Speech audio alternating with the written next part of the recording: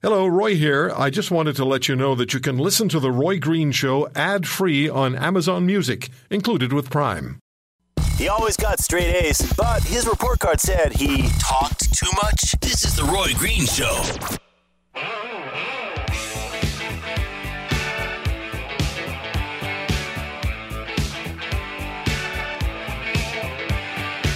The U.S. tariffs leave Canada no choice but to defend our industries, our workers, and our communities. And I can assure you that we will maintain the firm resolve to do so.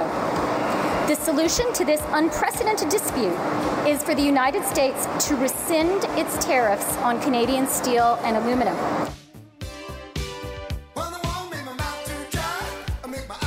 Or we're going to do what? That's a relevant question to ask. Or we're going to do exactly what? Trudeau government's had all sorts of opportunity to address this issue, and they have not done so satisfactorily. I don't think. Anyway, Dan Kelly is the president and CEO of the Canadian Federation of Independent Business. They represent Canada's small and medium-sized business community, the employers of this nation. Dan, thank you for taking the time. We just spoke with Andrew Scheer. Part of the conversation had to do with the tariffs. What's your view of where Canada stands at the moment and whether we could have done better than we've done, at least to the point we are now? You know, as you know, Roy, I'm certainly not one to hold back in criticism on the federal government. We've been incredibly critical of their work on small business tax policy and all sorts of other things.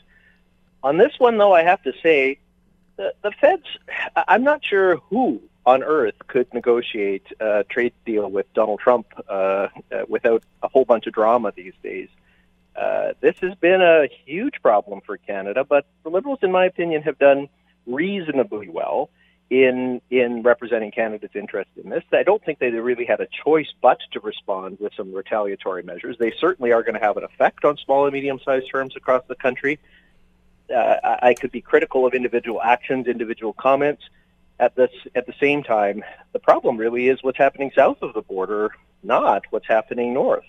Do you think that Mr. Trudeau should have spent more time with Donald Trump, at least discussing what Trump obviously wants, or at least says he wants, and that's a bilateral arrangement and not the trilateral or trination arrangement that we have now?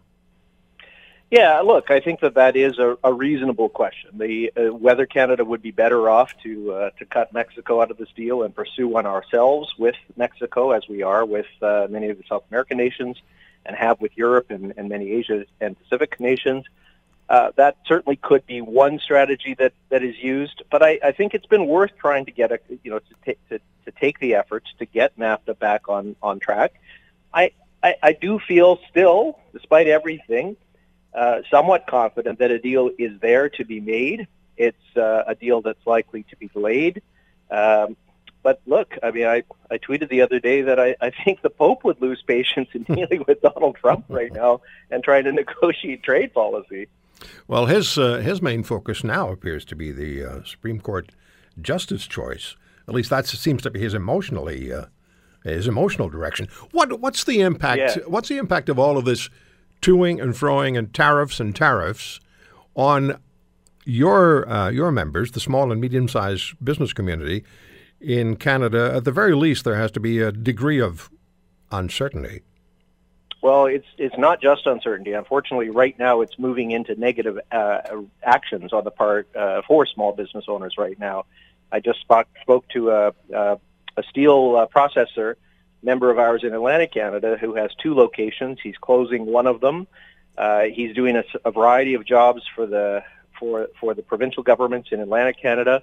And now he says with the increased cost of steel, he's going to lose $10,000 on every job.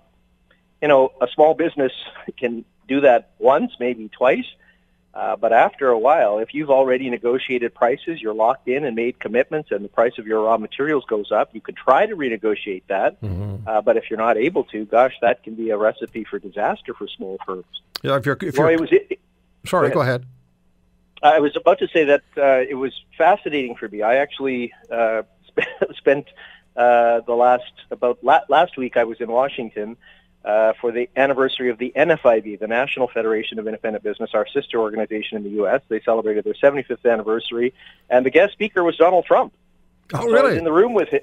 I was in the room with him, listening to him talk to small business owners from across the U.S. We were there as part of a Canadian delegation, and he launched into a big tirade on immigration policy, and there were crickets in the room. He did probably 5 minutes on Canada. That was the speech. I was there when he said about Canadians scuffing up their shoes to bring them across the border. And again, the audience didn't really respond to that. What they did respond to is his discussions on tax policy and regulatory policy. And that, if there's something that I'm highly critical of the federal government right now, it is that they're not doing the things that are within their control to try to get the economy back on track, to try to address the rising gap in competitiveness between Canada and the U.S. And that is within Canada's control, right, to do some of the things that Donald Trump has done on that front, and then continue to do what they have done, and that is to be patient on NAFTA. Dan, I thank you so much for the time. Thanks for being patient with us. Anytime at all. Talk to you soon. Dan Kelly, the CEO and president of the Canadian Federation of Independent Business. More on business, more on trade, more on your wallet when we come back.